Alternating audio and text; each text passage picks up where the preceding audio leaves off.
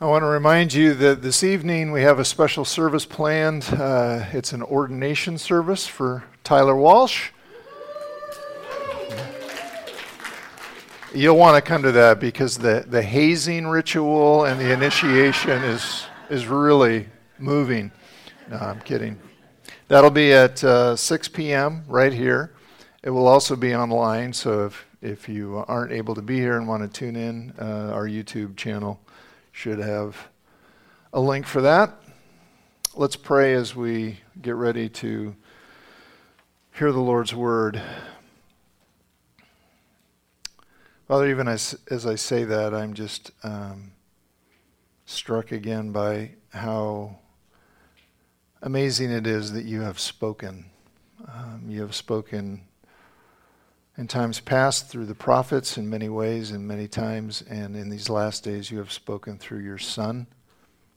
And so we want you to please open our ears, give us ears to hear, give us hearts that receive your truth, because you intend good for us. We need to listen to you. And we pray that you would just bring about whatever changes need to happen in our lives today. In Jesus' name, amen. If you have a Bible and want to open it, or a Bible app, to the last chapter in the whole book, Revelation chapter 22 is where we'll be here in a minute. Our series is entitled Heavenly Minded, and that is meant to communicate the kind of goal for the service, which is that we would be that. We would be heavenly minded. We would think we would anticipate, we would look forward to being in that ultimate destination that God has promised to those who belong to Him by faith through the Lord Jesus. And so if you have a faith relationship with Jesus, basically we're talking about your future.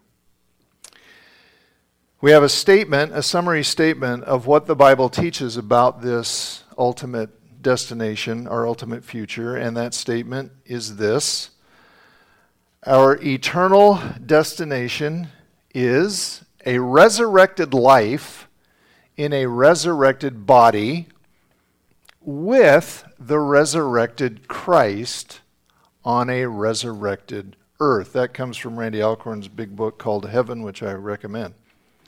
And this future that I just summarized in that statement, this future is so good and so exciting and so satisfying that it's going to make the best experiences we've had in this life seem utterly mediocre at best. And it's kind of ironic because it's not unusual for those who profess to believe in Jesus and love His Word to really not spend much time thinking about this ultimate future. We just kind of are busy with our life. We don't think about it. And then some who do worry about it because they're afraid it's going to be boring. They think that, they're just going to be sitting on a cloud, strumming a harp and singing forever. And that idea, well, it's not only unbiblical, it's not what the Bible teaches, it makes no sense if you think about it. I mean, just think about it for a second. Why would the God who created all of the wonderful things that we enjoy in this life, okay, even though this world is broken, it is blighted by our sin and by the curse, why would God make our eternal destination, where sin and the curse are taken away forever, why would that be less interesting, less enjoyable, less exciting? Why would God do that? Well, He wouldn't, and He won't. So we just need to get rid of that nonsense, and we need to fill our minds with what God has promised. And today, we're going to turn our attention to what is really the most amazing thing of all about our ultimate destination. In fact, it's so amazing, words feel inadequate to really describe it. Imagine seeing something just completely spectacular. Maybe like going to the Grand Canyon and seeing it, and looking at that. And then imagine trying to explain it to someone who's never seen it, has no idea what the Grand Canyon is. That'd be tough, wouldn't it? Well, what would you say? It's a big hole in the ground. It's not going to cut it, right? Well, what we're going to be looking at today is far more amazing than anything you and I have ever encountered. And talking about this is even trickier, because not only have you not seen it, I haven't seen it either. So we're going to really need to focus and listen very carefully to what the Lord has told us in His Word. Because He's the only one who really knows what this is going to be like. So what is this most amazing thing about our future? Okay, so Revelation chapter 22, very last chapter in the whole book. The book of Revelation is a vision that was given to the Apostle John. And in Revelation 22, he's giving us a vision. He's communicating this vision of our ultimate future. So listen to what he says. Chapter 22, beginning in verse 1. Then the angel showed me the river of the water of life, as clear as crystal, flowing from the throne of God and of the Lamb. By the way, just notice, one throne, God and the Lamb, that's Jesus sharing the throne. That's a clear statement of His deity. Down the middle of the great street of the city, on each side of the river, stood the tree of life, bearing 12 crops of fruit, yielding its fruit every month. And the leaves of the tree are for the healing of the nations. No longer will there be any curse. The throne of God and of the Lamb will be in the city, and His servants will worship Him. They will see His face, and His name will be on their foreheads. Well, did you see it? I slowed down at that point because it is astonishing. It's astonishing. When we reach our final destination, when Jesus finally transforms our bodies and transforms our world, makes all things new, for the first time since sin entered this world, we are going to experience God's presence with absolutely nothing getting in the way. As John says it, we're going to see Him. We're going to see His face. Just try to think about that for a minute. He says they will see His face. Now, if reading that, if hearing that, doesn't make you just go, whoa. Well, you're not thinking clearly.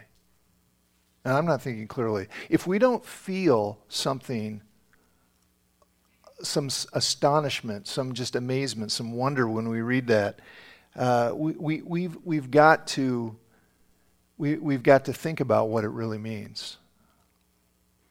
So I want to look at a story from the life of Moses that will help us see, and more importantly, help us feel how over-the-top spectacular this promise is.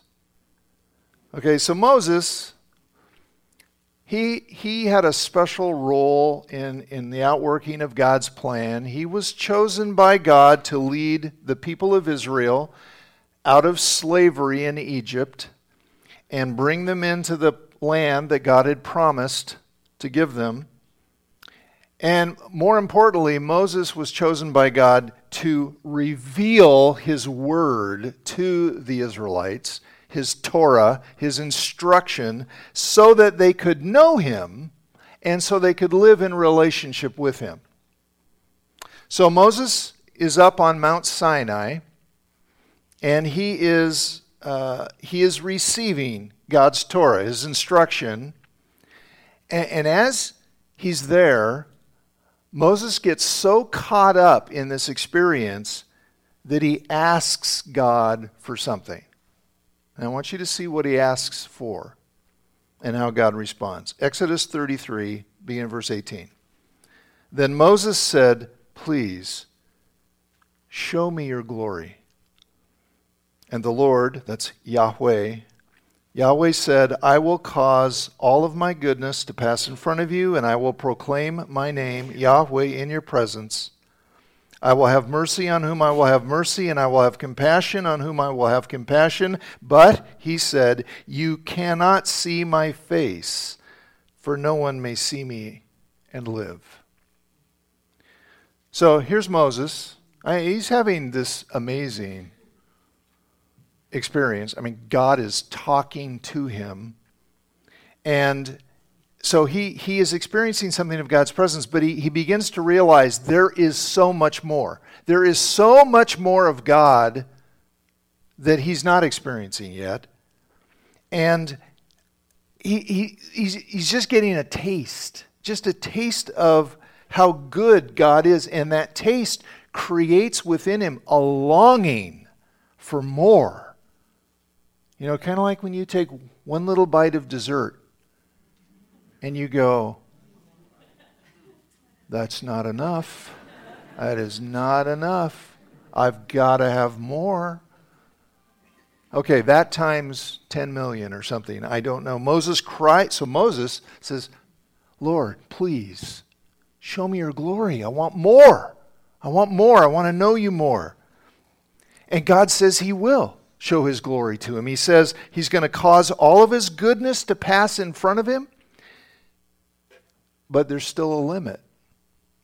There's a limit to what Moses can experience. He cannot see his face because no one can see his face and live. Now we'll consider what that means in just a minute or two. But do you begin to see why this promise in Revelation 22 is so amazing?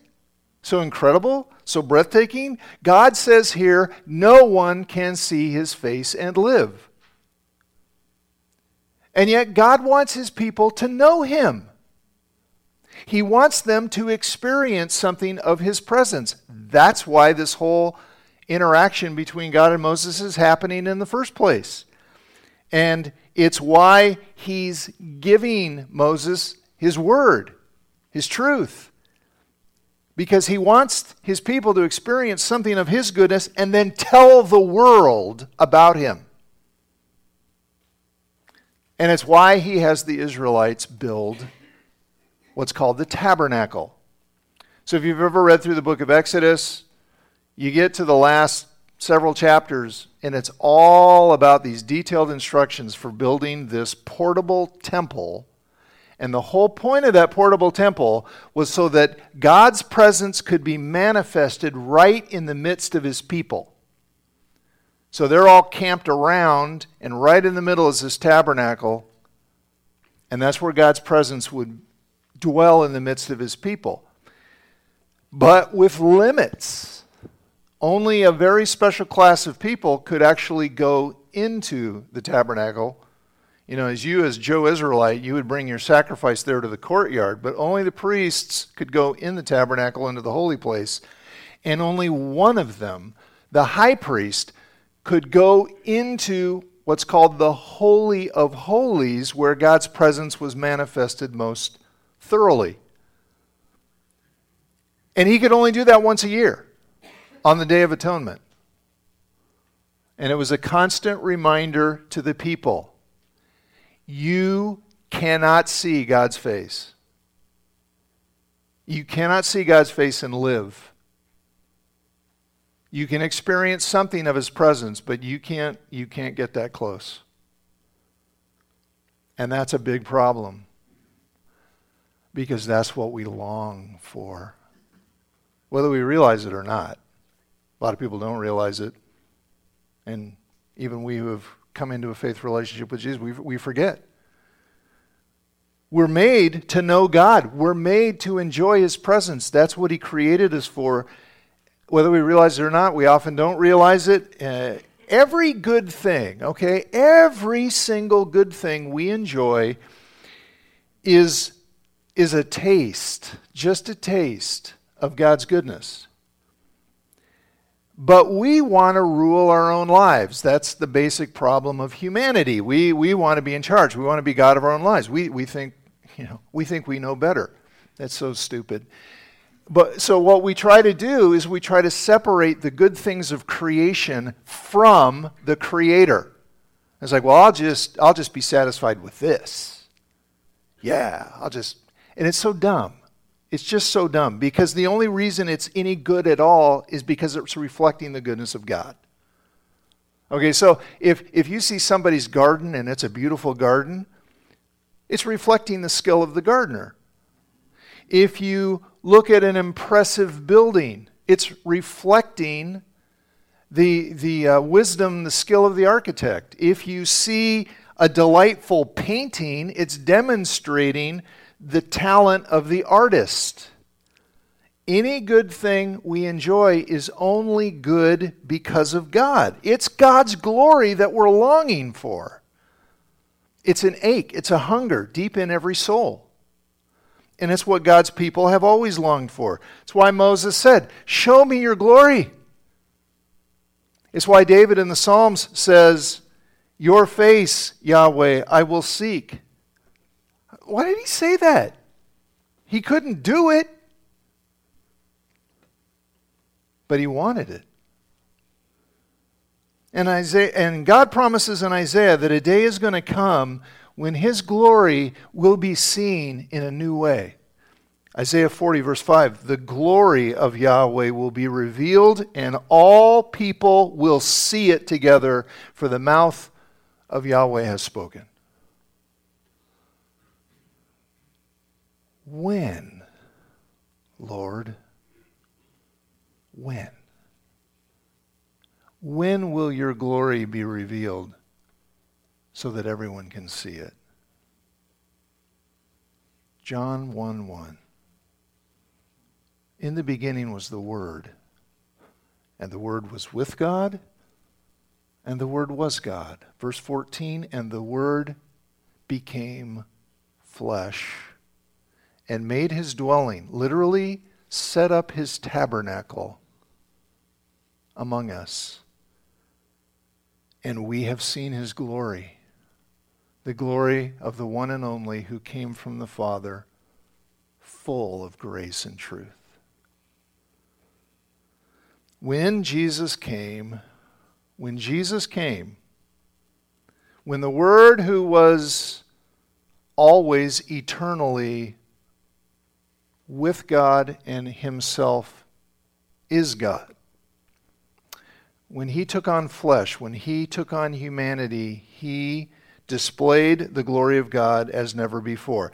And this is how the shocking, astonishing promise of Revelation 22 can be true.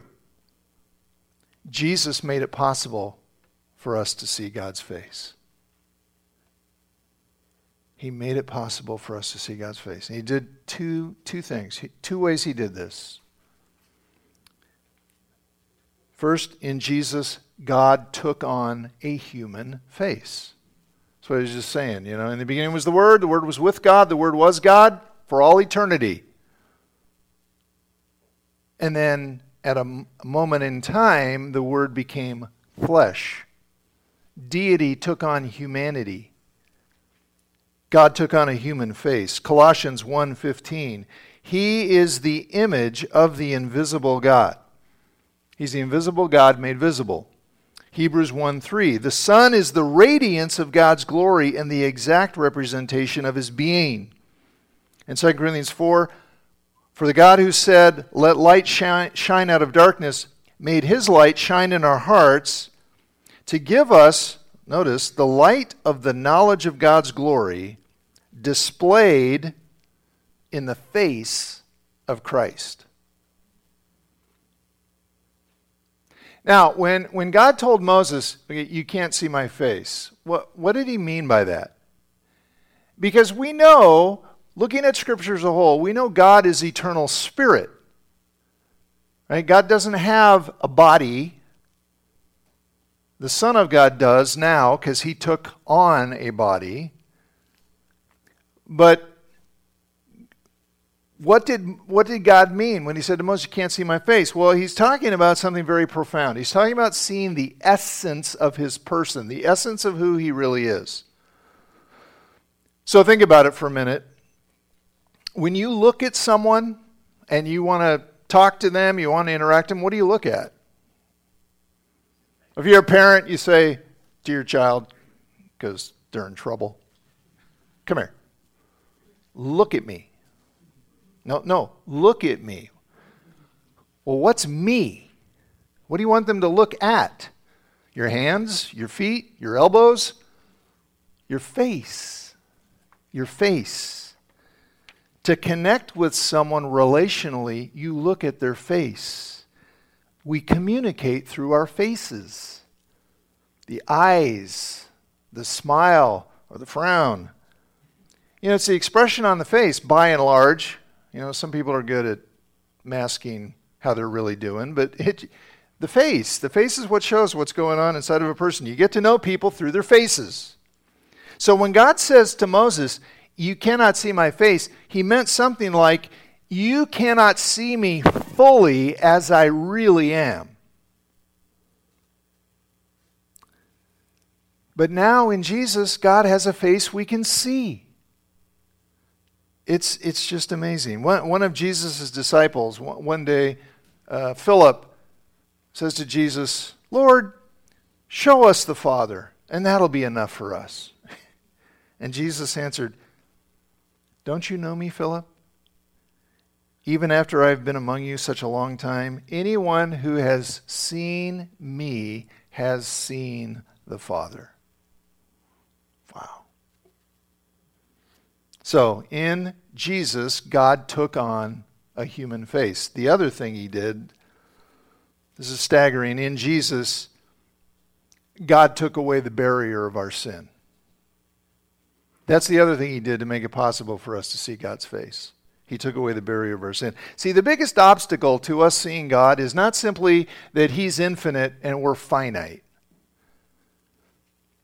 It's because the biggest obstacle is that he is utterly, totally, completely, always 100% righteous, and we, well, let's just say we're not. We're really, really not. We're sinful. And I think this is the main thing God was referring to when he said, you cannot see my face because no one can see me and live. Why is that? Well, Romans 3:23, because all have sinned and fall short of the glory of God. Okay, so think about it. The thing you need most, the thing you long for most in the depths of your soul, whether you realize it or not, is the one thing you cannot have in and of yourself. Because you fall short. So do I. What you need, what you crave in the depths of your soul so that your soul will actually be satisfied is to see God. But on your own merits, you cannot. You cannot see him. Okay, but here, listen to the good news. The good news. Listen to it. 1 Peter 3:18. For Christ also suffered once for sins. Our sins, not his. The righteous, he. For the unrighteous, us. Why? Do you see it? Everybody say it with me. To bring you to God.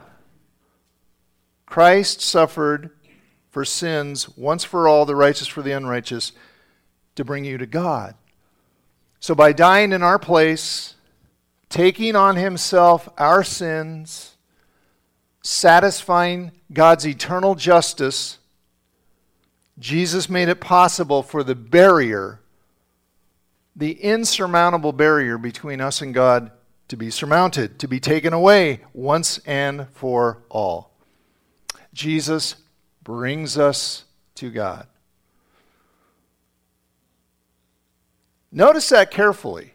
Notice it doesn't say Jesus died to bring us to heaven. Jesus died to bring us to God, the person. It's God's presence, it's seeing God's face that makes heaven heaven. That's what's going to make our ultimate future so amazing, so satisfying, so glorious. Jesus is God's way of overcoming every single obstacle that keeps us from experiencing God and His glory. God is our eternal joy. Jesus died to bring us to Him. So if we really need to be careful. If we're talking to people and we're giving them the idea, or if we ourselves have the idea that the main point, the big deal about receiving Jesus into your life, becoming a Christian, if we think the main thing is being forgiven of our sin so we don't go to hell, we're missing it. That's not it. Forgiveness isn't the goal. God is the goal. God is the goal. Forgiveness is how Jesus gets us to the goal. Forgiveness is Jesus getting rid of the barrier between us and God. It is the unhindered enjoyment of God's presence that Jesus died to give us. I'll say that one more time. It is the unhindered enjoyment of God's presence that Jesus died to give us. And that's the ultimate reason why your ultimate future will be so glorious, because we're going to see God face to face. So I'm going to tell you a story that I think illustrates this pretty well. It's not my story. It could be my story because I've done very similar things. This is from John Piper's book, so he gets the blame. God is the Gospel is the name of the book. Think about that title. God is the Gospel. God is the good news. Okay, this is what he says. Suppose I get up in the morning, and as I'm walking to the bathroom, I trip over some of my wife's laundry that she left lying on the hall floor. And instead of simply moving the laundry myself and assuming the best of her, I react in a way that is all out of proportion to the situation and say something very harsh to my wife as she's waking up. Well, she gets up, puts the laundry away, and walks downstairs ahead of me, and I can tell by the silence and from my own conscience that our relationship is in trouble. As I go downstairs, my conscience is condemning me. Yes, the laundry shouldn't have been there. Yes, I might have broken my neck, but those thoughts are mainly the self-defending flesh talking.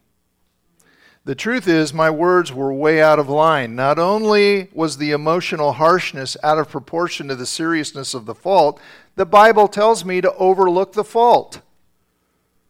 So as I enter the kitchen, there is ice in the air. And her back is blatantly toward me as she works at the kitchen counter. Now, what needs to happen here? The answer is obvious. I need to apologize and ask for forgiveness. That would be the right thing to do. All right, but here's the point. Here's the point of this analogy. Why do I want her forgiveness? So that she'll make my breakfast? So that my guilt feelings will go away? I don't want to feel guilty anymore. So I'll be able to concentrate at work today? So that there will be good sex tonight? So the kids won't see us at odds? So that she will finally admit the laundry should not have been there? It may be that every single one of those desires would come true, but they are all defective motives for wanting her forgiveness. What's missing is this. I want to be forgiven so that I will have the sweet fellowship of my wife back. She is the reason I want to be forgiven.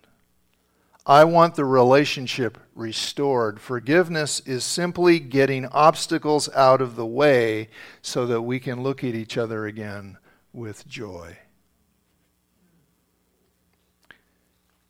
Jesus died for our sins to bring us to God, so that one day we can see him face to face with absolutely nothing getting in the way. Yes, it's true. If you're a believer in Jesus, God is with you now. If you've received Jesus into your life, his Spirit dwells within you. But as awesome as that is, that's just a taste of what's to come. Just a taste. Because we're forgiven now, but we're not sinless yet. And as long as sin is present in us, our experience of God's glory is going to be limited. Paul says this in 1 Corinthians 13:12. For now we see in a mirror dimly, but then we will see face to face. Yeah. Okay, I want to try to bring this home with a very serious question. Okay, every one of us should consider this question very carefully. If you could have a resurrected life in a resurrected body on a resurrected earth, but without the resurrected Christ, could you be satisfied? If you could have eternity with no suffering, all the friends you've ever had on earth, all the food you ever liked, all the activities you ever enjoyed, all the natural beauties you ever saw, could you be satisfied if Christ were not there? Now, there's a sense in which it's an unreal question, because Jesus is reflected in all those other good things. If you take Jesus out of them, they don't really exist. But do you get the point? Could you be satisfied without seeing the glory of God in the face of Jesus? If something in you says, yeah, I'd be okay with that, you don't yet understand what the good news of Jesus is for. Christ died for sins once for all to bring you to God. If you don't want God, you don't want what Jesus died to accomplish. And if that describes you, I urge you to pray.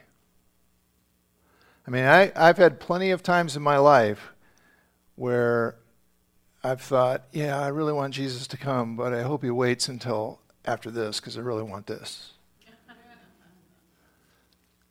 I think it's a struggle everybody has, because this is something I can see. This is something I can touch or taste or whatever. And the promises of God sometimes seem remote. But this is what we long for. This is what we need. This is what we should want more than anything. And if we don't, we just need to pray. Pray that God will break our hearts, help us see what's really at stake, because we're confused. You know, at that point, we don't see sin for what it really is. We don't see it as bad. You can always tell when we're not seeing sin for what it really is when we trivialize it. And we go, yeah, whatever. It's not that big of a deal. Nobody's perfect. Well, that's true. But sin isn't just about doing bad things. Sin isn't just about hurting other people. Sin isn't just about messing up the world. Sin is ultimately at its core rejecting God. And probably nobody in this room, including myself, really feels how awful that is. But Jesus came to fix that problem. To take away from us this horrible, horrible shame of rejecting the greatest person there is. And if you want God, then ask Jesus to bring you to him if you haven't yet. I had the privilege of leading a memorial service yesterday, and I told this story then, and I think I've told it probably more than once here, but I'm going to do it again because I think it illustrates the point really well. When our sons were little, I played a game with them because I wanted them to really latch onto this truth. So I put the three of them on our brick fireplace hearth. It's about 12 inches off the ground. Then I moved all the furniture out of the way so they couldn't jump on it. And I said, okay, here's the game. You got to get from the hearth to the entryway, that lovely vinyl over there, and you've got to do it without touching the carpet. Go. And so, one of them tried to jump it. It's 15 feet. Not a chance. Not even close, right? And then after that, then they all complained for a while. Dad, that's not fair. That's impossible. And one of them figured it out. He said, Dad, would you carry me? Winner. Friends, the gulf between us in our sin and God in His holiness, who we need more than anything, makes that 15-foot gap in my living room nothing by comparison. And if you feel the distance, then know God has bridged the gap. You can't jump it. You cannot, by any of merit of your own, any good works of your own, I don't care how many times you come to church, how many times you pray, how many times you take communion, get baptized, none of those things will cross that gap. But if God is giving you now the faith to say, hey, Jesus, would you carry me to God? He absolutely will. That's why He came. That's why He died. That's why He rose from the dead. Just ask. Confess your sin. Say, yep, I don't deserve to be there, but Lord, if you'll make me worthy, please do it. Let's pray together.